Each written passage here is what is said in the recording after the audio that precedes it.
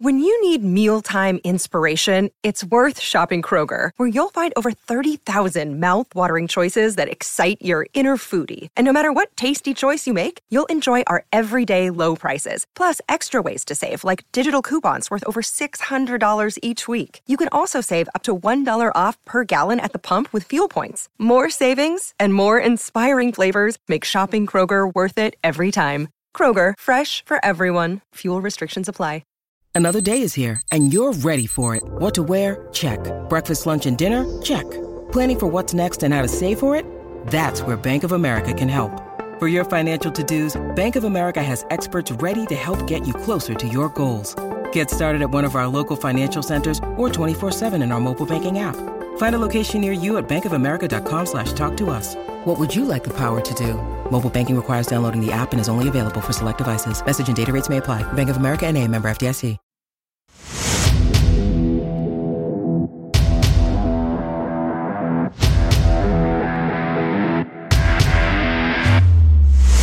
Brain again, and he's got it! Gavin was closing in. Oh, Gavin has scored! Abdul Osman against Brad Jones to put Liverpool out of the cup, and Northampton 3! Get it! Hello and welcome to It's All Cobblers to Me, the podcast about Northampton Town Football Club. My name's Charles Commins. Thank you so much for pressing play. I'm joined this week by my good friend, and he is a good friend. It's Mr. Daniel, I love everything about wheels, Brothers. Wheels? Hi, Danny. Wheels. Wagon wheels. Any other kind of wheels that you like? The Wheel of Fortune. There you go. You see, look, you love wheels. The wheel. I don't know. There's got to be more wheels than that. It's about wheels. I know we're really late to this, but are there more wheels or doors in the world? As I say, very late to that particular trend.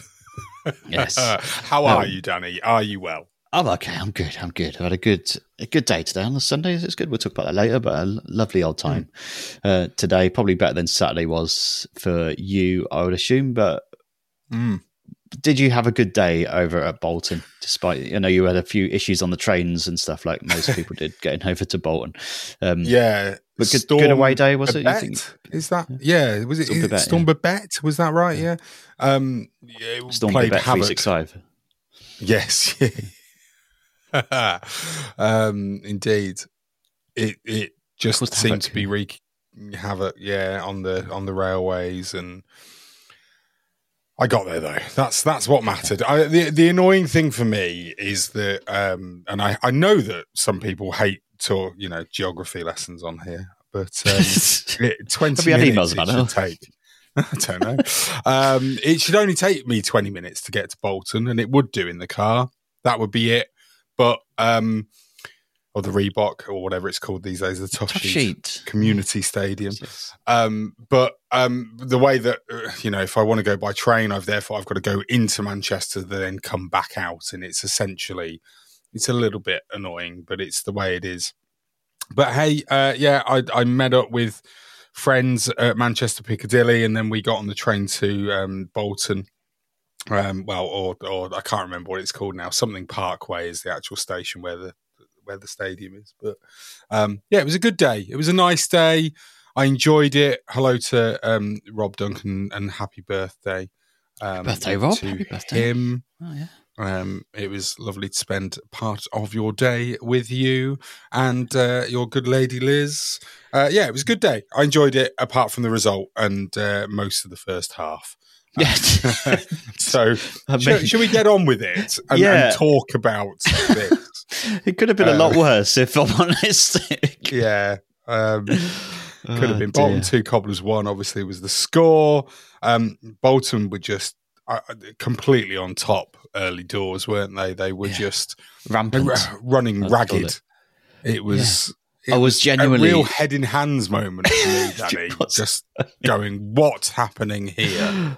I was sat there just thinking, they're 2-0 up quite early, but it's not just that. It's the fact they're playing such good football and breaking us open so many times and time again.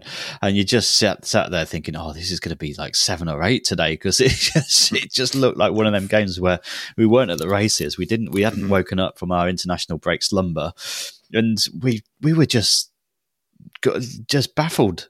Like, we just seemed to be like deer in headlights for the first half an hour. And that's a great way of putting it. Yeah, they were just tearing us apart, and you just got that sinking feeling of, oh my gosh, what is this going to be? And I felt for you all, because there was 700 odd of you went up there. Really good effort again from Cobblers fans. Just thinking of you in the stadium, thinking, oh gosh, like, what is going to happen here? And Tim Oglethorpe on the commentary as well was saying the same thing. Like, if the Cobblers get back into it, but there's, it's very, very unlikely that that's going to happen, even at 2-0. And he's the most optimistic Cobblers, follower of all. But yeah, I don't know what it was. There was something about after the game, weren't there, about there was talking on the radio about us not waking up after international breaks again. Like Port Vale was the game after the last international break, and we just didn't get going there at all. That was been talked about quite a lot as the game where the one sort of performance of the season where we've just not been at it. And this was quite similar in the first half an hour. Again, after an international break, I don't know if it's anything to do with it, what we're particularly doing, how we've come back mentally. I don't really know what it is or whether it's linked or not. But yeah, hopefully we don't have to find out again for another little bit. But there's a possibility that we might have to. So we've got to find a way of doing it, because it's going to happen quite a lot in League One, isn't it? Well, yeah. I mean, I think the Charlton game is on the next international weekend, break, so that'll be probably postponed, that one. I think the last couple haven't they? So it depends, I guess, who the players are and whether they're still available for selection or whether they've been called up again, that kind of thing. Yeah, I mean, I think it'll probably happen. So it's one of those. I mean, it was weird. So my perspective behind the goal, I mean, I was maybe halfway up the tier that we were in. So we were walking up the steps on the Southern Cobblers photos. Great action shot of me walking up the steps. Yeah.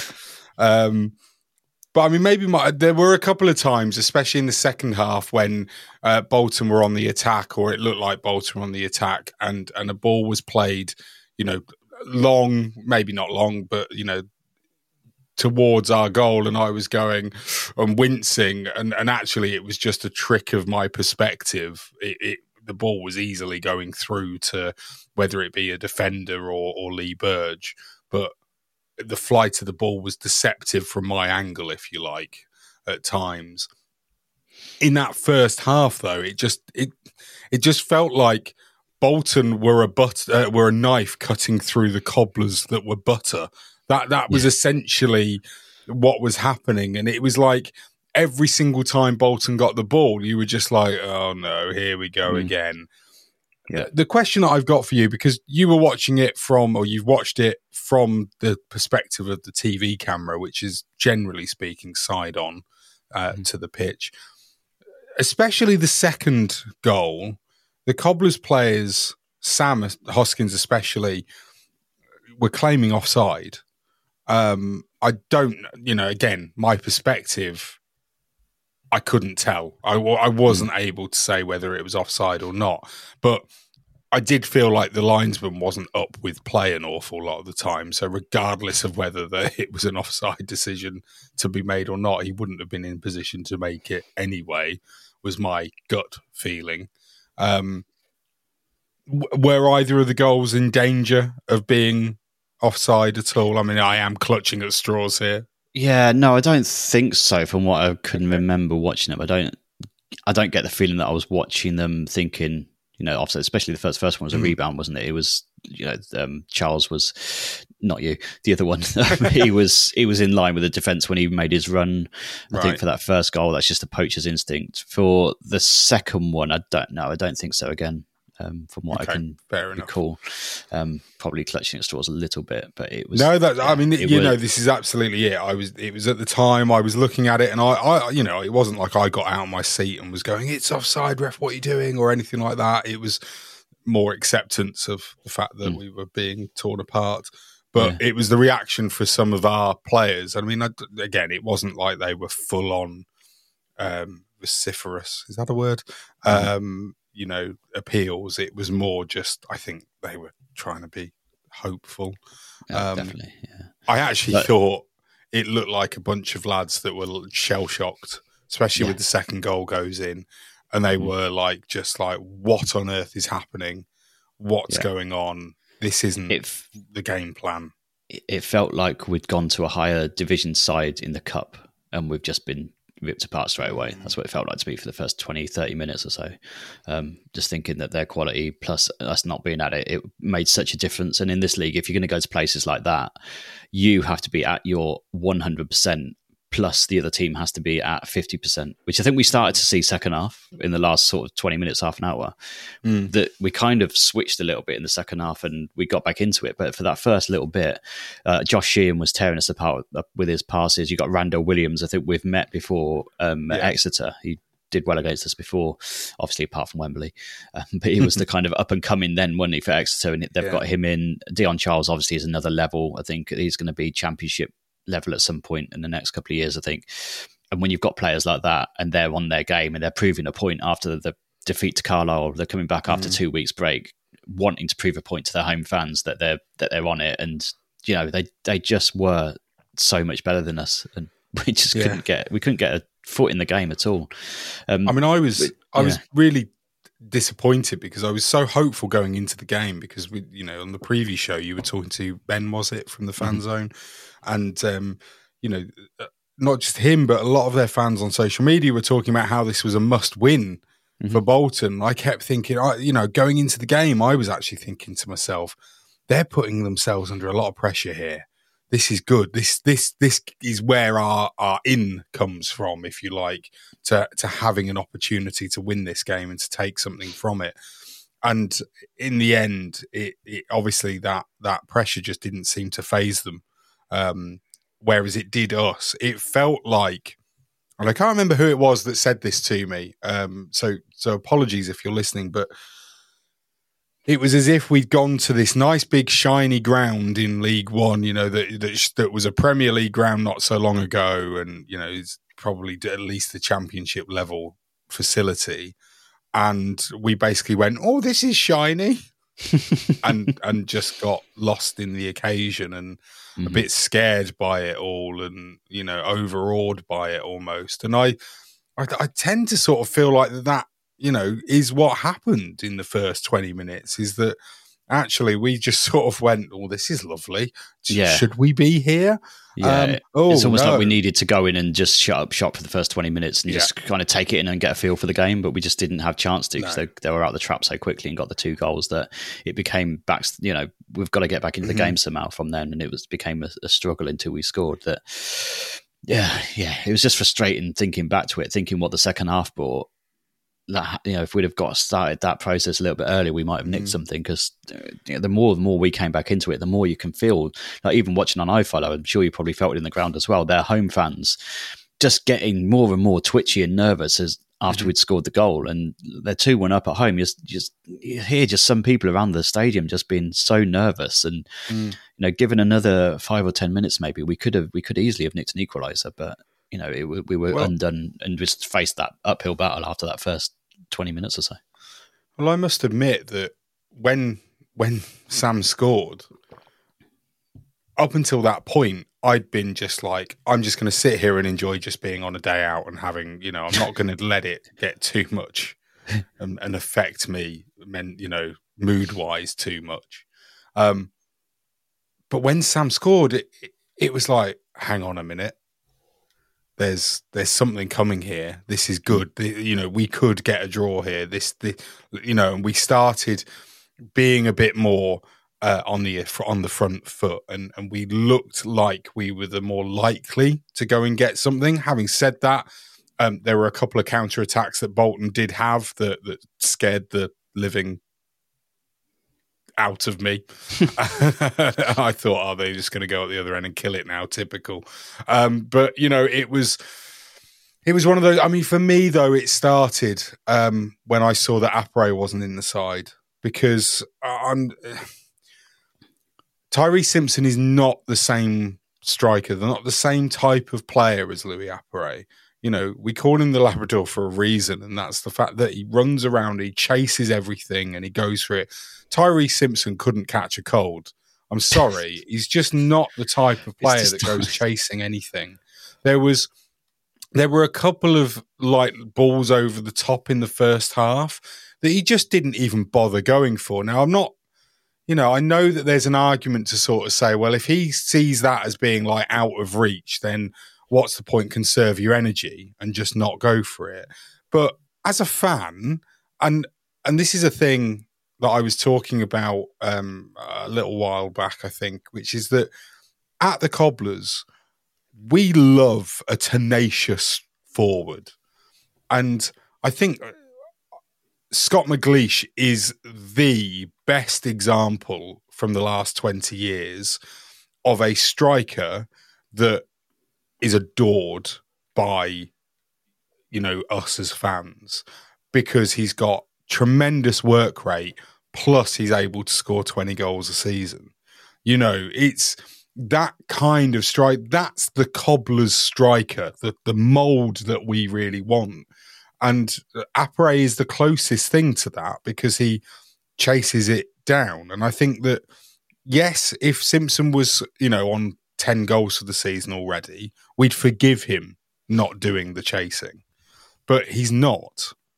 And so while I think you sort of look at it and say to yourself, I can forgive you not having scored, you know, a hatful yet. What I can't forgive, or what I won't accept, is basically not trying to chase a ball or a defender. And the issue that we had in that for those first couple of goals, and I think John Brady actually says this in his post-match interview, is that the press just didn't work. The press didn't work because we were a man short with the press because Simpson wasn't doing it. Yep. They just played around our press like it didn't exist. And of course, all it did was it left us wide open because you had like Bowie, Pinnock and Hoskins pressing, and they just, you know, 2 passes and they were around those 3. And they were away into a big gaping hole that basically the next thing that they came up against was Sean McWilliams and Mark Leonard. And, you know, all of the will in the world, if you're going to get played round, there's nothing that they can do about it. The momentum's already with the attacking side. And at that point, you're going, oh, crap, I'm on my heels here. And it was so easy for them for both goals. And it comes from my opinion, the press not working. So I want to make it very clear here that I'm not blaming Tyrese Simpson. It's more that I don't believe that he fits into our style of play. Yeah. So therefore, I think that's what we it is, need isn't to it? change what we're doing. I think there's 2 things you can do in there. You can either change the personnel up front to suit that, or like bring it or switch it around, or put Bowie up there who will do that running, who will get annoying players. Because I think the problem was Bolton were just bypassing the forward altogether. And if you've got someone harrying you, you're going to make mistakes sometimes. You're going to, at least, sometimes you put it out for throw and it relieves the pressure sometimes. But what was happening, it was just going straight up. Simpson wasn't able to get there and they were just starting another attack. So you can either put Bowie up there and while Appare's out and have him do that run in and stick somebody else in midfield, or change the formation a little bit, or I don't know, you've got to play to Simpson's strength somehow and give it try and find him where he can get the ball facing the defence and trying to take him on. But I just don't think that's our system, and I don't think that's Brady's system at all. Like he wants to do, and maybe he saw something in Simpson before he signed him that thought that he might do that. He might be more of that. But you've got to, if you're going to be playing a system and you're going to stick to it like you did at Bolton, I feel like you've got to have the personnel that's going to do it, rather than trying to fit someone into a mold where they're not going to do. If you're playing Route 1 football and playing it, if your style is hoof it up to a big man up front, and suddenly your big man gets injured, you don't just put like a 3-foot person in there to get 3 foot, sorry, a 5 foot little striker in there and expect them to do the same job, do you? It's that kind of thing that I think we've got to somehow find a way. You don't take Steve Howard off No. with injury and put Andy Kirk on and still play long ball. Exactly. You don't do that. So I think it's definitely worth trying to think about how we do it. We'll come on to it later, how if we change our system a little bit. But it just wasn't working for Simpson, was it? Bless him. No. And actually, before we came off, the 5 or 10 minutes before we came off, he'd started to show a little bit more. Yeah, he did. Weirdly. And the thing that actually got the crowd going was the fact that he chased the ball. And, this was the thing. He chased the ball and he won it down in the corner. Decent touch, showed good strength. And then I think he laid it back to Leonard maybe. And then we had a chance where the ball went, towards the box. I won't say it got whipped in or anything, because we don't tend to do that, because we don't have a striker really that, we can whip balls into the box. This is maybe something for a bit later on in the pod that I was thinking we talk about, but we've got to it now. So I'll just mention it in that watching the highlights of other League One games, or at least watching the goals from other games in our division, an awful lot of them come from crosses into the box. Now, I'm not saying that they're not all headers, but there's crosses going into the opposition box and then the ball gets put in the back of the net. We don't seem to do that, rightly so, because we haven't got a target man up front. However, it makes me kind of go, I want a target man, please. Because we've got fantastic crossers of the ball in Mitch Pinnock and Mark Leonard, who can, maybe not be on the byline to cross the ball in, but who could put the ball in. Manny Monte's assist for Sam Hoskins was delightful. Lovely. So, there are people who can cross that ball in. Patrick, I know it wasn't his game. He didn't perform very well on this occasion, but Patrick Brough can cross a ball in. And it just feels like we're not utilising something that we've got at our disposal, basically because of the fact that we don't have the target up top. And that's the thing. But again, I don't think it's Brady's game to do that, is it? To have a target man, because if you're having one striker up there and you change it into a target man, then it's going to be exactly the same as you've got with the problem with Simpson. That isn't the target man's not necessarily going to be. You can't think of that many target men who are going to chase balls around and do the same job as that. But isn't Appere? I would say that Appere can do it. Yeah, but I've not seen him score many headers, though, has he? Yeah, but we don't cross the ball in. Oh, you want him to give it a go? You want him to throw those high sticks into the area so that you can catch him. It's not just launch him down to the river. Yeah, exactly. I want him to. I want them to try mixing it up a little bit more at times, and I think that we don't get the men in the box to be able to do it. And yet, you saw what happens when we do. Sam Hoskins, one of the smallest strikers in the division, has scored a lovely glancing headed goal. Yeah. It was beautiful, and it made even better by a despairing dive from the goalkeeper. It was lovely. It was, yeah. And I think when you consider that, is it Ricardo Santos? Is that his name? Yeah, man. He's an absolute brick wall, that man. He's about 10 foot tall. He's built like a brick shithouse. And nothing was getting past him apart from that one, bit where Sam's managed to get himself unmarked, basically, in the box. But, Santos was just, sniffing everything up. It was just, I'll have that. I'll take care of that. No problem. Massively assured on the ball. I was sort of going, yeah, he's basically their John Guthrie. That's how it felt. Yeah, it was clear from talking to the Bolton guys last week as well. They missed him so much against Carlisle, and you could tell that if you took him out of that defence, they would struggle a little bit because of his presence and what he brings to the squad. And that's exactly how we are with Guthrie. That you take him out, there's always, no matter who you bring in, there's going to be something missing. There's going to be that experience missing of just that calmness on the board and the organisation that we have at the back. That you just think, would that early start have happened with him back there? I'm not so sure it would. Well, this is it, isn't it? We're not going to necessarily know, are we?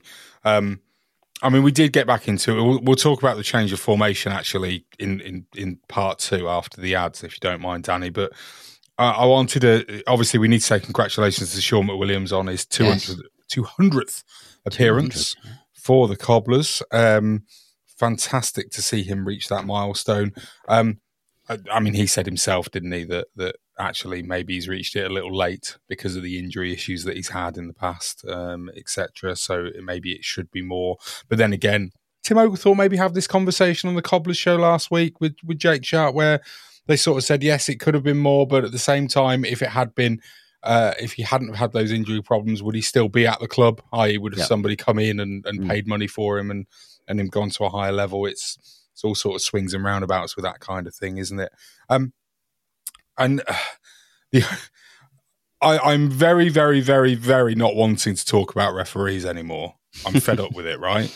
I just want to ask the question here about the injury time thing, because at the beginning of the season, the EFL brings in this new directive about time wasting, and it says that basically there'll be an absolute no-nonsense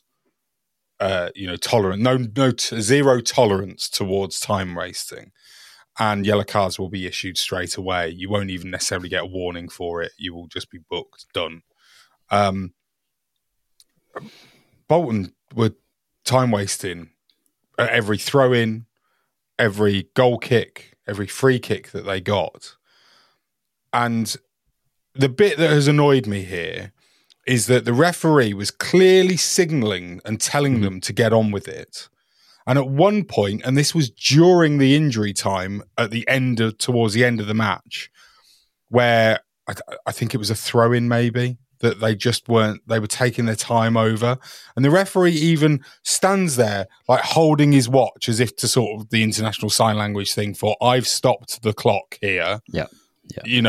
It stopped. And yet he still blew up bang on the 4 minutes that was given. It was for the additional time, dead on, wasn't it? Yeah. Yes. And you're just like, Mitch Pinnock went over to him going, you said you'd stop the clock, and yet you've stopped the game bang on. You've not added that time on. And it just, it wasn't the referee's fault that we didn't get anything out of this. I want to make that as clear as I possibly can. But it's so frustrating when you go back to the start of the season. What was it, 19 minutes of injury time in total for the Stevenage game for the first half and the end of the second half? To then having 4 minutes when there was probably more time wasting in the game on Saturday than there was in the first game of the season against Stevenage. And you're just like, what's happened? Why does this happen? Why are we 10, 11, 12 games into the season and everything that was said at the start of the season about the new directives, this is what the referees are going to be doing more of. Why have they all decided now, I'm not going to do it anymore? Yeah, I think someone said at the time as well at the start of the season, this will be for the first couple of games, then it'll die down and it will go back to how it was before, and it's exactly what's happened. And I don't necessarily think we were sort of bombarding them with chances and stuff and thinking that we'd get a point, but I do think it's just completely, you just don't know what's going on at the moment. You just don't know what to take as the real rules and stuff, and it's all down to interpretation of each referee. And it's frustrating at the end of the day. If you have got a couple more minutes, you just don't know, do you, what's going to happen? And the home crowd was starting to turn. They had turned already, and if we could eke out one more chance, we might have nicked something. But it's just a frustration at the end of the day that it's not consistent enough. There's no consistency to it at all with any of it. And because I'm not talking about referees or definitely not talking about referees, I'm definitely not going to mention how Ian Evatt was basically running the line, especially in the first half. Linesman, I swear to God, Danny, every single time a ball went out for a throw-in, he looked at Ian Evatt to see which way to give it first. Anyway, let's take a break while I decide to put referees back in a box. Back in a moment. Enjoy these ads.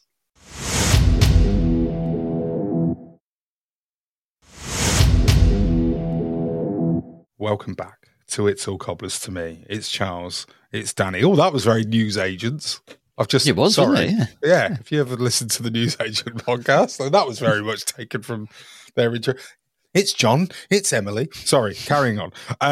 Back to Bolton 2, Cobblers 1. I'm so sorry. It's late in the evening. I've lost it completely and utterly. Before we get your 3-word reviews, Danny, wanted to try something a little bit different. Because we've talked about the game. We've talked about, some elements of it. We've talked about referees and linesmen. I don't normally do this, but I thought it'd be quite nice. I know it was a 2-1 defeat. I know that not everybody, and there weren't many that covered themselves in any glory, but I'd like to know who your man of the match was. Oh, that's a question. That is a question.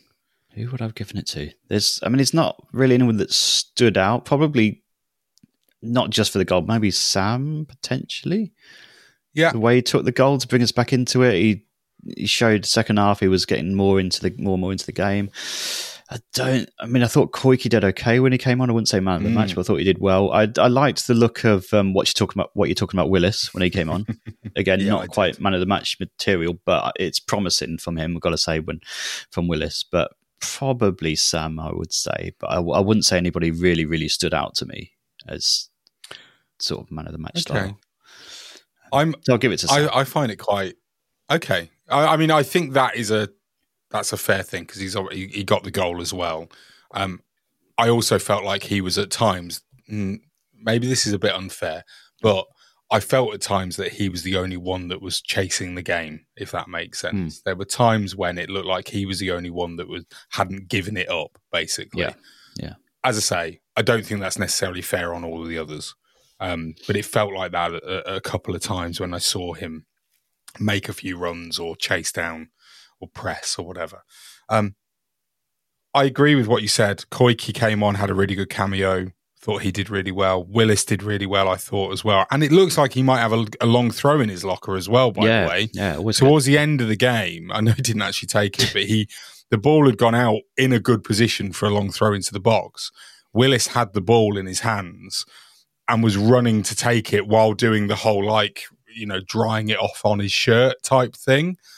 And it was only really that Mitch Pinnock went, no, this is that's my job. Get off. Yeah. Give it here. So it made me maybe he's got a long, that'd be interesting to see if that'll happen one day. But you're going to be, I don't know whether you're going to laugh about this or what, but I actually think Manny Monthé deserves quite a lot of credit out of that game. No, I think that's fair. I think that's second half for sure.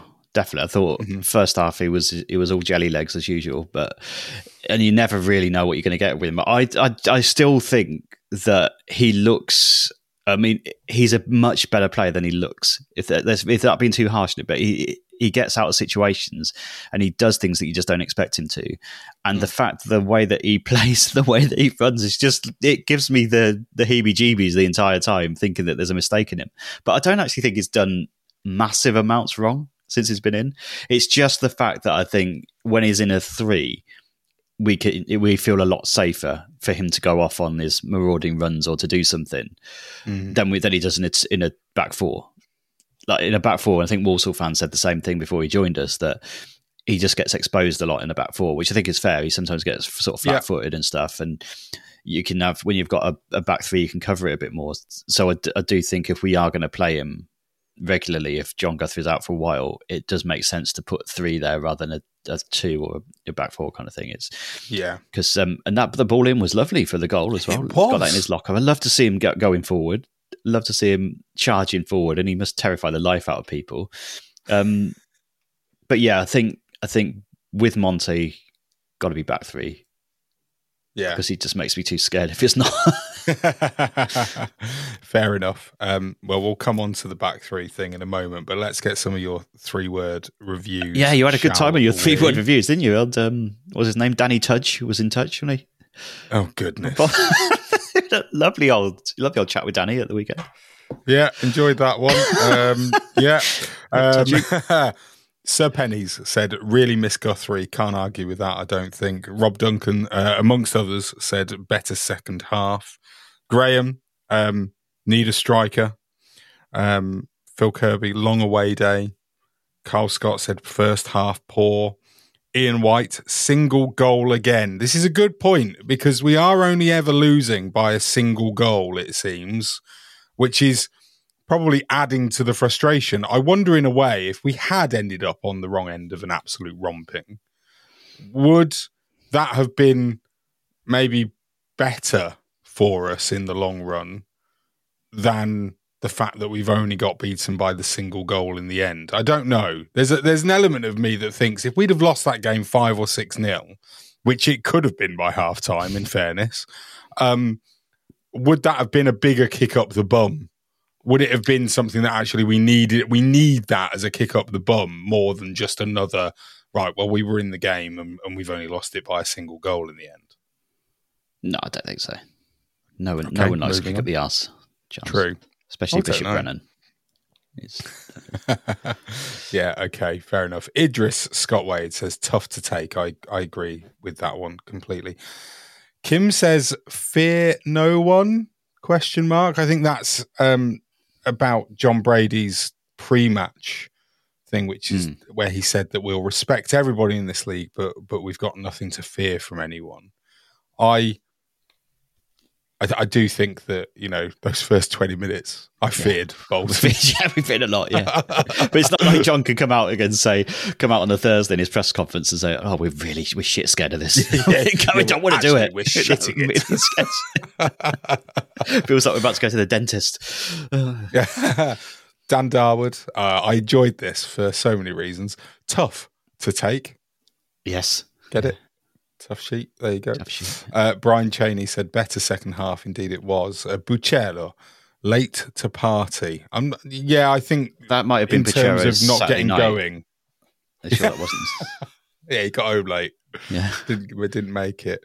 I'm reading this one out just because I enjoyed it. The Orton Cobbler, I'm in Spain. Yeah.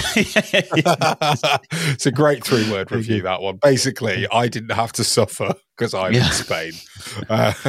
Very good. Patrick Payne says, Viva wingbacks, which I'm guessing is, therefore, let's go to a back 3 with wingbacks, please, John Brady. Potentially there. Billsy must win Tuesday against Leyton Orient. Yeah, big possibly. Game. Yeah, really Ashley said poor start costly. It was a 3-word review, Danny. It was my fault. Yeah. I added the was.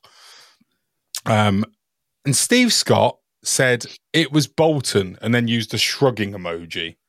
Now, is that because do we think that Steve is maybe going, look, don't worry, it was Bolton. They're one of the big sides in the division. We weren't expecting to get anything out of the game, so don't worry about it. Let's just move on. Yes, I think that's exactly what that is, yeah. That's how I read it. Yeah. Fair play. Bloody madness of not, excuse me, sorry. Strikers go wandering, he says. Nice wandering. Frank Savage asks the question, deserved a draw? ? And I think this was the thing. I don't necessarily think that we did deserve the draw because of the first 20 minutes. Yeah. However, by the end of the game, we did leave the stadium feeling like, we could have got something out of that at the end of it. I don't think that necessarily means that you can forget and forgive the first 20 minutes. Mm-hmm. But by the end of it, you did think to yourself, if only. There was a point, actually, where I started trying to manifest it. Do you remember, like, with the Peterborough game? After I turned to you and I did say to you afterwards, I was like thinking to myself, wouldn't it be wonderful if we scored now? And it was about the 85th minute or whenever, and I was going, and I almost just sort of started thinking about what it would feel like if it would happen, and then it did. Yeah. Not saying that it was because of me manifesting that it happened, but I kind of allowed myself to sort of feel that way again against Bolton on Saturday, coming into the last sort of 15 minutes. Because, I mean, we actually got that goal back. It wasn't as far into the second half as you might have thought it. I remember looking up at the clock and actually going, there's still 20 minutes left here. Come on, we've got this. Loads of time to get back into it. Come on. So by the time it was, game over, I think there was a little bit of like, gutted by that. MK Cobbler said first 30 unacceptable. Yeah, fair. Yeah, I think that's fair. We just didn't wake up, did we? No, not at all. And then, as we always must do, we finish with Chris. 19th stays up. Yes. Come on, Get Chris. that in there, Chris. Yeah, Thank you so in there. much. There's your 3-word reviews. Head over to Twitter or X or whatever it's called after every single match. I'm sorry, this one was a little bit late, Danny, putting up. It was well over an hour after kickoff that I finally managed to put it up on Twitter. And the reason why actually goes back to one of Rob Duncan's other 3-word reviews that he sent me, not the one about how I pronounce a latte when I go to get a coffee, but the one that he said, no Wi-Fi Bolton. Oh, right. That explains a lot. Because all your messages from the match came through at like 5 o'clock as well. I was getting messages from you at 5. Saying, oh, we're shit. We're rubbish. What's going on? We're back at it. Just got them all at once. Funny. It was like, it was one of those weird ones. I don't know whether you get this, but my phone was showing me that I had 4G and full bars of it, but nothing was working. Yeah. So my phone was just constantly lying to me. It wasn't just me, though. Everybody else seemed to have the problem. And actually, on the way out, somebody did ask a Bolton fan and did say to them, where can I go and get some Wi-Fi? I need to go and do something. And then the person replied, Manchester, which I thought was quite good. You know what you need, though, in that situation? You need some bolt-ons. There you go. It's a blast from the past. Pop a bolt on your phone contract. Make it do things that are better. Right. We asked for some questions. Did that genuinely go over your head then, or was it? No, I got what you meant. Okay, for you. Just checking. Don't worry. Don't worry. Oh, I was quite proud of it. You just completely flatlined it. Sorry. It was very good. Yeah. Well done. Anyway. We asked for some questions. We did. On Twitter. Questions. Yeah. We did ask some questions. I've actually the one that I really wanted to talk about. It comes from Patrick Payne, who asks: should we line up in the formation we finished the Bolton game with for Orient? I thought it gave us more space, especially for the midfield. So, of course, this is about the fact that we went to 3-5-2. Was it at half time that we did that? Did Bowie come off at half time for Willis and we went 3-5-2? And we got back in the game much, much better in that formation. And it's not the first time that John Brady has gone to that 3-5-2 a bit later on in the game. And it's actually then become the catalyst, if you like, for a much better performance and maybe even has grabbed us the points. Should we start 3-5-2? It seems to be the better formation for us. I appreciate it means changing the personnel slightly, especially at the top end. But if it's working towards the end of the games and we're playing better in it, then surely it's a no-brainer. I think with what we've got available at the minute, it's the best thing that we can do because we've got, we've talked about the Monty issue already. Get him in a 3 for a start. That makes you a little bit more solid. Gives him a chance to go out from the back. It gives a bit more protection there. It's not like our fullbacks can't play wing back because they can. They're ready made for it. Odi Mayo can get forward. McGowan can get forward. Lintott can get forward. Obviously, Koike and Paddy B can get forward. It's not going to be an issue turning them into wing backs, is it? It's not like they're like solid.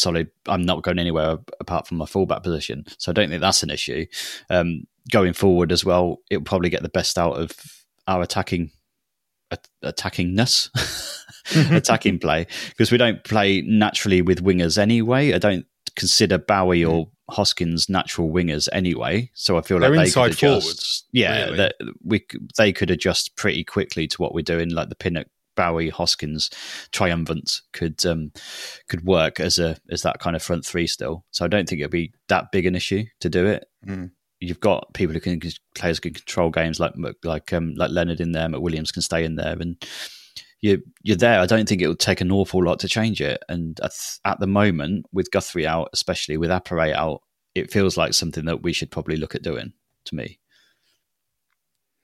Yeah, I agree. Because, you're not taking out and out wingers to change it, to make it more narrow, is it? It's not like it's not like you're bypassing anything or changing much to make it happen about the personnel that we got. Definitely. I also think it'd be good to see Tyree Simpson as a front pairing or in a front pairing, not as a front pairing. I'm not playing these two people. In a front pair. I don't know. I would like to see what he's like with a strike partner as opposed to being essentially the lone striker up top on his own, the spearhead of that arrowed attack. I'd like to see Bowie tried more centrally as well, because he's played there for Scotland, didn't he, and got a couple of goals. Or Scotland under 21s and got 2 or 3 goals over the international break. He can clearly do it. He's got a little bit more presence about him. He can probably win some headers, put himself about like Apre does. Definitely worth looking at for sure. Absolutely, brilliant. Yeah. I mean, I personally would go, especially with Willis coming in and looking as he did look good. I thought it didn't have an awful lot to do, I don't think, but he looked good on the ball. He looked confident with the ball at his feet, and also, in defence, in that defensive role. And you're right. I think Monthé does, look better in a 3. And look, I mean, if he's able to therefore get forward more because he's in that 3 and he's got that protection of having 2 other central defenders, and then he can put more crosses in to land on Sam's head, then go for it. Please do. That would be tremendous to see week in, week out. Tuesday night, tonight, depending on when you're listening to this, will be interesting to see. I mean, I'll be honest, I don't think he will. I think Brady will stick with the same. I wouldn't even be that surprised, although I wouldn't want it to. I don't want this to happen, but I wouldn't be that surprised if he starts with the same 11 that started at Bolton on Saturday, just simply because of the fact that if you're going to stick at that formation, then there isn't an awful lot of options that you've got that changes it, really. So unless Apre suddenly recovers, but I don't think he will. I think he's probably out for, at least until Saturday, if not the following game. So, yeah, I think we'll probably end up sticking with the same sort of back 4 start and then move to a back 3 later on. But I don't know. I prefer Odemeo as a wing back. I prefer Brough as a wing back, and I prefer Manny in a back 3 as opposed to a central defensive partnership. There's lots of reasons that defensively I prefer us with a back 3, but then there's a lot of stuff that in attack I think we haven't yet really seen because we've not had long enough in that way in that formation yet. So. Yeah, let's see what happens on Tuesday night. That will be interesting. A little bit of news. I say to bring you. We're not breaking it. This happened last week. Tom Cliff was elected unopposed as the supporters rep for another. Is it 2 years? 2 more years. 2 more years. 2 more years. Yeah, nobody stood against him. Nobody said that they wanted to try their hand at doing the job of being the supporters rep on the board of the football club. So Tom will continue in that role, which I think personally he's done a fabulous job talking to as many fans and getting as many opinions as he possibly can. I think I will just say this. I think there are... The detractors that are out there that seem to be detractors. No, sorry, I thought Jeffy was back from it. Yeah, no, she's not. The detractors, I think, I don't know. I think they seem to be like they get the wrong end of the stick in regards to the job, and I think they see it as being that Tom should be doing. I don't know. Just taking their opinion and basically saying, get this done, i.e. the East Stand or whatever it is, and being very like, tell us what your plans are and X, Y, and Z. Well, actually, what I think the role is to speak to as many fans as possible, to get as broad a range of views as possible so that you can then actually see what the vast majority of the fan base is wanting and how they're feeling. And that's the thing that I think Tom does so well. He's already in a position where he's known. And so therefore he already has lots of people that, who know who he is and therefore would just go up to him and say, hey, you, I've got this to say or this question to ask or whatever. And the fact that he goes, home and away and he makes himself available, constantly by going on the different, travel coaches, by traveling to games by train, by doing it all. And he's not the type of person that has ever taken, I suppose the option, if you like, of going and watching the game from the boardroom, and being there for away from the fans. He's always there in amongst the fans and available, for you to go and talk to. So that's the role. That's the thing that I think he does so well. And I'm personally very happy that he he's gets done a brilliant job. It's for another such a 2 good years. job. And I think Kelvin was right when he said that it shows the respect that people have for him, that they haven't stood against him when they, obviously he announced that he was standing again. To me, looking at it, I just can't think of anyone better for the job. From what he's done, is even surpassed what I thought he might do over the last couple of years. It's been like everything you were saying there. He's done with humility, with class, and with everything like that you would want from a supporters rep, and he represents the supporters brilliantly. So yeah, fair play. I'm glad that he's there for another 2 years, and yeah, hopefully he can carry on doing that. So well done, Tom. Great job. Love it. Absolutely marvellous. Before we go to a break, there was another question. Oh. I annoyingly can't find it, and I don't know where it was that it was asked. But it disappeared into somebody wanted to know Jeffy's opinion on Koiki and the fact that he was back. Did that mean that the king, therefore... Oh, that was on the Slack, wasn't once it? more? I think it was on the Slack. There we go. On the patreon.com/cobblers to me Slack. Let me find it. Here we go. Oh, crikey. It's way back. Oh, it's because you went to watch the women play. You've told me loads of stuff. How dare I? Ash Cobb, here we go. Dear Neil, can you ask Jeffy, given Ali Koiki's cameo at Bolton, is the king back on his throne? That was a question for the pod. Danny, have you got Chezzy's answer there in front of you? I haven't got it in front of me, no, but I'm pretty sure it's something like a resounding... He never left the throne in the first place, I think was the answer. Yeah, the king never left his throne. And then in all caps, long live the king.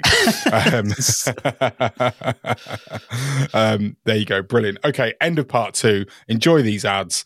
Hopefully you'll get something good in this selection.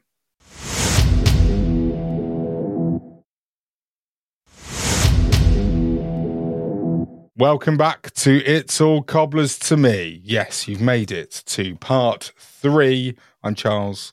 Danny's here with me, as always. And it's time, Daniel, for the post bag. To the post, to the post. Get your comments and thoughts to the post. We're ready and willing to read out your scribbling, so get them all into the post. To the post, to the post. Get your comments and thoughts to the post. Put pen to the paper, do it sooner, not later, and get it all into the post. Get it in. Postbag time. Do you want me to read some messages? Please do. Which would be good for the postbag. Email, Charles, first. Oh, an email. Podcast an email. cobblerstome.com. That is the one. We shouted out for emails last week and we've got one. Yes. This is from Yelte. I want to pronounce it. I'm sorry if I've butchered that name. But, I'm going to go with it. He says, "Hi guys. So this is a bit of a weird story. We love a weird story on here. My mate and I are from the Netherlands, and we're fans of Northampton. It all started actually with FIFA. Yes, FIFA. Starting from the bottom. Crying out loud. Starting from the bottom and going for glory in the Premier League. Now, the only thing we really want to do is to come to an actual home game, and we will. We're looking to come to the Fleetwood game on the 9th of December to witness our first ever Northampton game and first ever League One game. We're football lovers and we can't wait to come, but we would love to have the full experience.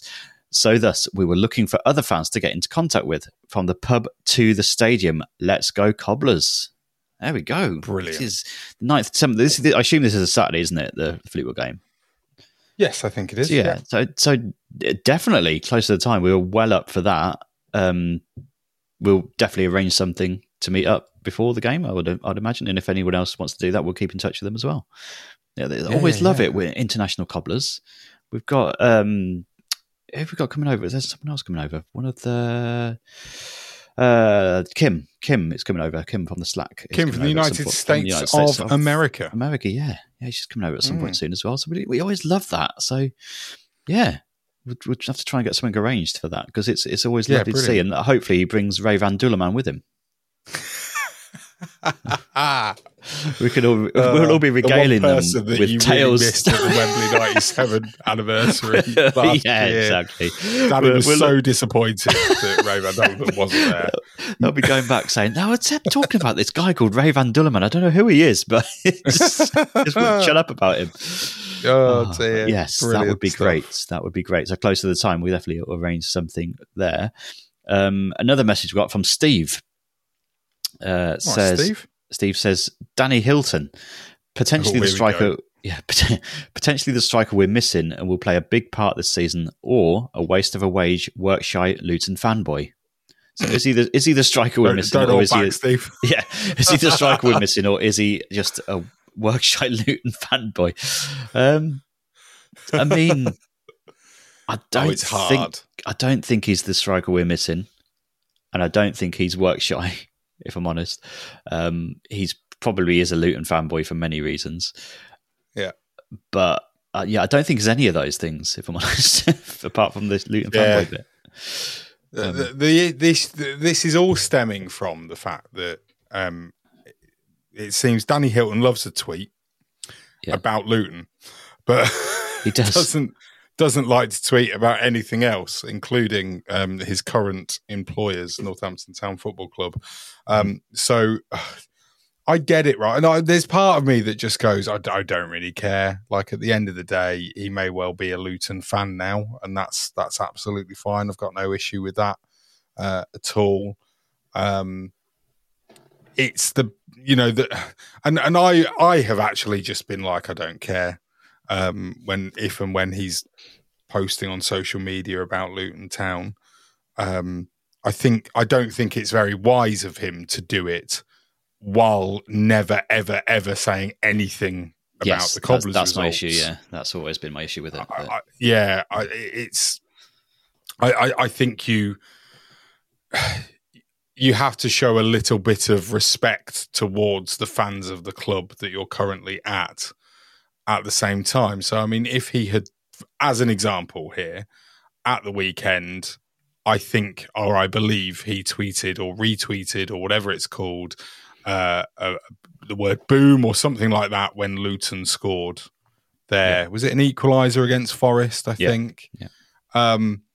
And yet there was absolutely nothing said about, our performance or result at Bolton. And if it had just been,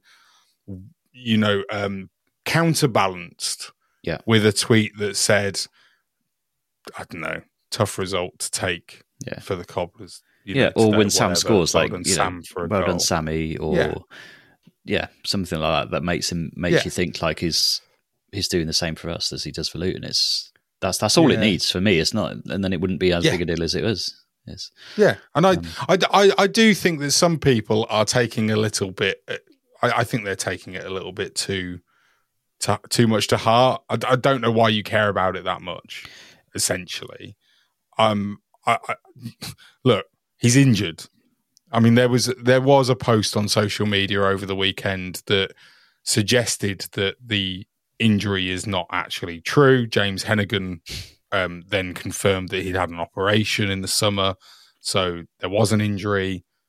He's still coming back from that. Rehab is taking place, and there's hope, I think, for November, December time for maybe a return for him. That might just be to the actual grass. I don't know exactly. Please don't, take that as gospel, because I don't know. But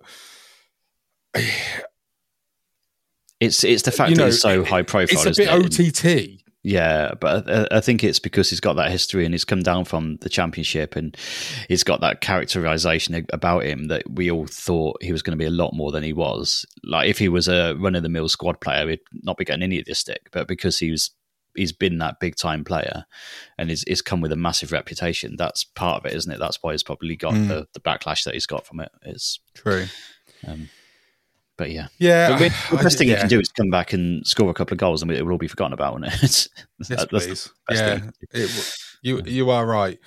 I mean, I don't know. In the meantime, I do think, personally, somebody at the football club should be taking him to one side and just I don't want him to get a telling off about it. What I want somebody to do is to basically put their arm around him and just say, you are causing your own grief here. Yeah. Just either, as I said before, either stop posting full stop, which would probably be the easier thing to do, or just, if you're going to post about Luton, having their, swan song season in the Premier League, that's fine, but just balance it with a couple of mentions for the Cobblers. Yeah. There are plenty of players out there who are able to, after a game, go on to Twitter or Instagram or whatever and say, XYZ result, great result for us today, and really good also to see my former team get a point at wherever, in the same post. So it's not hard to do it. It's simple, and it's just making a rod for his own back. And part of me just is beginning to wonder, and I appreciate social media is actually a very small element of our fan base, or at least what you see on social media is probably a very small element of fan base. But I worry that he's going to get his first appearance of the season probably off the bench, and people are going to boo him. No, I don't think with that.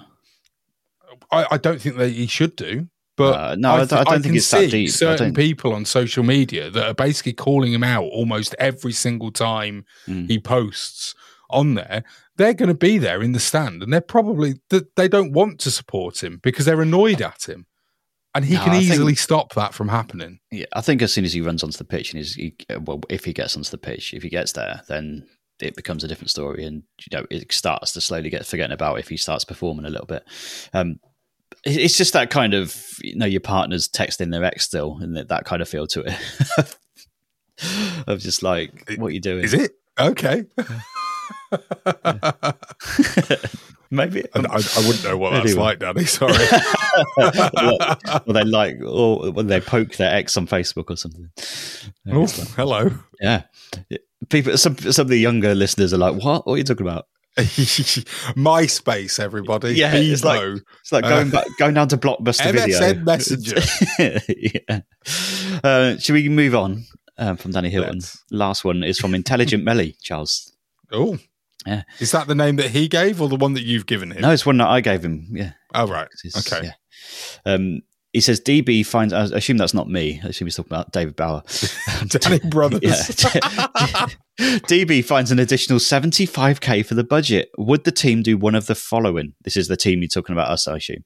Would you do one of the following? 1, extend Cars Bar and add a temporary marquee fan zone behind the north, accepting the argument there was insufficient ROI justification to do so. Number 2, put additional funding into the East Stand development, a probable increase, provable increase, obviously. And number 3, improve the squad in the January transfer window. Which one? 75k in the budget. Could you get a lot for 75k in the transfer window these days? I don't know. What could you get for that? Could you get a decent enough striker for that? I don't know if you could. No, could you? I don't think you could. I mean, back in the day, we could get a David Seal for that, but not anymore. It's a good question, actually. It's an interesting one. So Dave Bauer found 75k. I don't know where he's finding this either. Budget, where's he found that? Down the back of his sofa. That's the question that needs to be asked. Yeah. Which one would we do? Well, which one would I do? I wouldn't put 75k into the East Stand. That's a pittance. No, I don't think so. Again, you're not making any difference whatsoever there. I don't think you put it into the wage budget for the January transfer window. Although, I mean, there's an argument, isn't there, here, I think, for, you add 75k to what you've already got, and that might then get you to the point where you can afford a decent striker, potentially. Yeah, I mean, even if it's putting that into getting a really, really good striker or really, really good couple of players on loan that you're paying the loan wage for, that kind of thing. I mean, the one thing that I would always say with this is that the transfer window, getting players in, there's an element of risk to it. You look at, we were just talking about Danny Hilton, right? Yeah, it's not going to be a guaranteed thing, is it? There's no guarantee that you're bringing in a player that will actually change your fortunes or make you better or bang all the goals in that you wanted Danny Hilton to do. So I'd go with number one. 75k, extend Cars Bar and add a temporary marquee fan zone behind the north. This whole accepting the argument there is insufficient ROI justification to do so. Yeah, I accept that. I accept that there is that argument. I don't agree with it. My where are you extending Cars Bar to though? In that sense, is it just outwards? I think outwards. I think you put a semi-permanent or roofing gazebo type thing, better than a gazebo. But I think the what's it called? Decked out area, the decking area. I think you could make that part of the internal bit of Cars Bar. Imagine some is it bifolding doors? Is that what you have? So knock the wall down and put some bifolding doors in so that you could open out Cars Bar a bit bigger. You could have a stage in it. I don't know. You could have you could have somewhere for the the outside bar that they use on nice weather games. Which are I think it's just lager, isn't it? But I mean, it takes some of the pressure away from the main bar. That could be in there permanently, so it could be used for every game. You could have a little stage, so you've got your Sixfield Sounds DJ. Could be, not out the boot of his car anymore. Neil on stand-up additional comedy. Seats. Neil could do stand-up comedy. Yeah, absolutely. Yeah, get that in there. What's not to love about that? Yeah. I think that would be quite good. And then having a similar type of thing over at, behind the North Stand. Why not? I mean, 75k. I mean, the question would be, would 75k cover both things? I don't know, but at least do one of them. Yeah. And you know what? While I completely see and I understand the reason for the ROI argument, it's not my money. It's what I say is that it's not my money. It would be nice to be able to, have a little bit more when we go. I appreciate that there are also people that argue that, they're not bothered and they're not interested in having a drink before the game, and therefore having, the bar or whatever extended isn't really for them. I accept that, but I also think at the same time, you don't have to drink when you go into Cars Bar. You certainly don't have to have alcohol. And what you could have is some more pre-match entertainment. Yes. Yeah. That's good question, Melly. Very intelligent question, I have to say. That was. Of course. Postbag empty.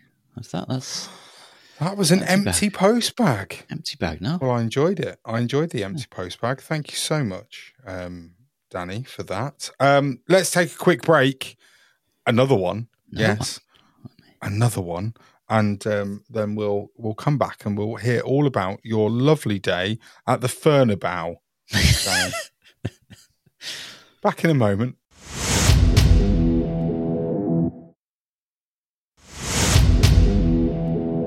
Welcome back to It's All Cobblers to Me. Yes. It's myself, Charles Collins, and Danny Brothers. Thank you for sticking with us. We've got a Women's FA Cup tie to talk you weren't about. Talking to me? No, I wasn't talking to you, mate. No. Talking to the dear listener, yes. Whoever that might be at this moment in time. NTFC Women, Danny, on Sunday, they played a home game at Fernie Fields, which you have decided to rename the Furnabow Stadium. Furnabow Stadium, yeah. I think it's about time for renaming, rebranding. Yeah. And I enjoyed that immensely. You enjoyed thriller. Strap yourself in, Charles, for a start. Oh, I will. Hang on a minute. This isn't... There we go. This isn't just ding dong. I don't know what you'd call this. This is triple dong. maybe. Triple ding, triple dong, dilly dang, dilly dong. Unbelievable game of football this was. So this is Coventry Sphinx in the FA Cup third qualifying round on Sunday. Brilliant name. Coventry Sphinx coming from the level below, the tier below us. So the tier that we'd come up from a couple of seasons ago. I'll go through the game first because it's a story in itself. So settle in, dear listener. Okay. So Sphinx took the lead early on, opening the scoring. Long range Nil effort. 1. 0-1. Yeah, 1-0. Kim Farrow. Really weird goal. That's the strangest goal I've seen this season because she's kind of passed it towards the goal. It's gone in the corner of the net, and all of us sat in the main stand. I call it over at Fernabell. We've just sat there like it's gone out of play. It's just looked like it's gone past because the goalkeeper's standing there claiming for something. What it looks like, right. And it's just rolled past her, and then suddenly our players are starting celebrating, and it's a goal. So I don't really know what happened. Ball's just rolled into the net, 1-1. They go up the other end and score 2-1. Then Jade Bell makes it 2-2 because of course she does. She scores a goal. She's sent through 1-on-1. Brilliant finish into the reef of the net from Jade. A typical Jade Bell goal. Then. Typical, yeah, really good finish there. They go up the other end again, make it 3-2, so ahead again. Then we score another one. Jade Bell again collecting the pass, finishing another traditional Jade Bell finish. Really, really calm, collected as usual to make it 3-3. And then we, just before half time, I think the goalkeeper scored an own goal. Hang on a minute. It's not even half time. No, it's not half time yet. No, we're still in the first half. Just before half time. Goalkeeper scored an own goal by the looks of, from what I can tell has happened. Drops it into her own net. 4-3 at half time. You think, we're playing against a team from a division below. We've now taken the lead for the first time in the game, and it's looking like, if we get another one, we're off to the races and their heads are going to drop. Didn't happen. They've come out for the second half and scored again, 4-4. We've come back. Vicky Barrett's headed in or bundled one in from a corner to make it 5-4. And then for the first time, we've gone 2 goals up. And this is where we start to take a little bit of control over the game. Dick sent through, rounds the keeper, makes it 6-4. All good, all jolly. We think, end of story. Once we're 2 goals ahead, you think mentality-wise, they're going to, that's it. We've started to take a little bit of control. We've changed the system up about a bit at half-time. All's rosy again. They go up the other end again. Penalty. Put the penalty away for 6-5. Hang on, who gave the penalty away, Danny? I can't remember who gave it away, but I couldn't really see either. I'm going to do an Arsene Wenger. I couldn't see who did it. But really good penalty that they put away for 6-5. And then not quite near the end of the game, Jade, what was I going to say? Jade Bell completes a hat-trick. Rounding the keeper. I think I said Jade Bell scored the 6th one, but she didn't. It was Alex Dix who scored the 6th after coming on, but Jade Bell got the 7th. She's gone round the keeper again for 7-5. Unbelievable game, and one where it's not one for the defensive purists for start. And I know Clearly. Josh and Liam after the game were disappointed with the defending for some of our goals, which was fair enough. I think it was just a really bizarre game of football, but from an attacking sense, brilliant. But defensively, we were getting cut through quite easily. Some of our defensive we're not going to be happy with. Some of our reactions, I think, to some of the balls we're a little bit disappointed with. But it's not like us to concede that many goals either. We're not that kind of team that will go sort of ding dong all over the place. We've played against Bolton at St Michael's a couple of weeks ago in midweek and gone 1-0 up and really defended like our lives depended on it and kept him out. And Katie's made some amazing saves towards the end of that game with throwing bodies in the way. And we just didn't have that sense of control over our defence in this game. But fair play to us. We've come out of it and got the result. But Coventry Sphinx again, they've had a couple of players who were fantastic. They're number. We didn't get team sheets. I don't know who they are, but they're number 32 who scored direct from a corner for one of the goals, and the number 19 just ran the game completely for them and looked a real talent. So, they're not doing great in their league at the minute, but it looks like they've got some promising signs, and they really gave us a game. And it was one of those cup ties that just like typical, one division against another, back and forth. But you're just lucky or happy to get out of it into the hat because it's first round proper now. Of that FA Cup. Get in. Brilliant. In the hat. in the hat. Oh, that's the main thing, to get in the hat, isn't it? And no matter how you got it, it was like when the men played Northwich Victoria that time and went 3-0 down and won it 4-3 late on. It didn't really matter how we got there, but we got there in the end, and we just got that quality to finish it off in the end. But really, really good game, but really nervous game at the same time. Can I ask a question? Go on, Danny. Ask it. Well, the last few games, I've noticed that one Alex Dix has not been starting. No. But has been coming on at half time or in the second half. And that's when we seem to be, the formation changes and the tactics change. And that's when we seem to then take hold of the games and then go on and win them, as we have been doing for the last few. And it seems to work so much better. Yes. It does, when that change happens. Yeah.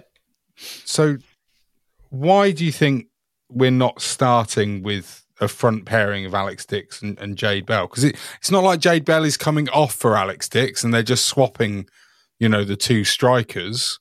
Because obviously Jade was there to complete a hat-trick while Alex was on the pitch in the second half towards the end of the game. So what you've seen them more than me this season. Yeah. I've been to just the one game so far. What do you think the deal is there?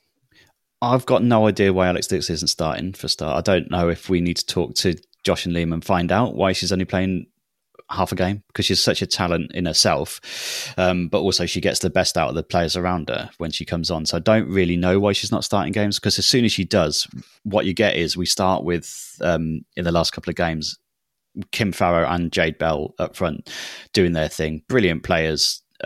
Jade often drops back to try and get the ball. You get Kim dropping back into midfield as well to try and get it, but then you lose something up front with that. But Kim is such a presence in the midfield, and the way that she bosses that midfield and the attacking wise, when Alex comes on, she kind of replaces her up front so that Kim can go back and do us thing in midfield and thread the three balls through and really battle in the midfield, where we are lacking a little bit in terms of that midfield ability at the moment, I think. And for Kim to drop back there is just as important as for Alex to go up front. So it changes everything. It changes the whole front three. And to have Kim then playing behind Alex and Jade, I think it just gets the most out of all of those players, which we've got to do, especially in a game like this when we're conceding as well at the other end. We've got to get the most out of our attacking players, because they're all brilliant players in themselves, and they just seem to work really well. So I'm not really sure what's gone on there, because at Sixfields as well, Jade finished off a hat-trick while playing like that as well. Yeah. Alex got on the score sheet again the other week, and it just feels like the way that we finish games is a lot stronger than the way we start with them tactically. And it's hard to know without talking to Liam and Josh why that's happening and why that isn't like that from the start. There might be a reason for it, I don't know, but it just feels like we're much more comfortable and we're much more threatening and getting the most out of all of them, out of all the players. So we're in how we finish games. But very, very strange one. There was a debut today as well, Charles, by the way. A debut? Oh. Yes, new signing. Eloise Copson came off the bench today for a debut. So that was good to see.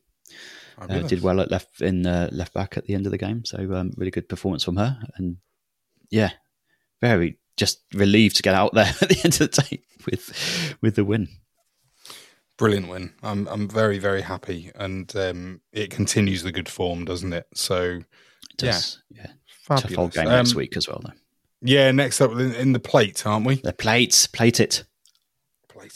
Yeah, Derby one. in the National League plate. I think they're the level above us, Derby. So that'll be a really, really tough game. Really established team at the level above. So that'll be a much different game. We've got to be on it defensively for that one, because we've just got to be switched on for that defensively. And it might change our approach. I'm not sure in that one, but it'll be good. Okay. It's always a good test to play against a team that's in the level above, isn't it? Unless you're Wolves, Absolutely. we don't want to play them again.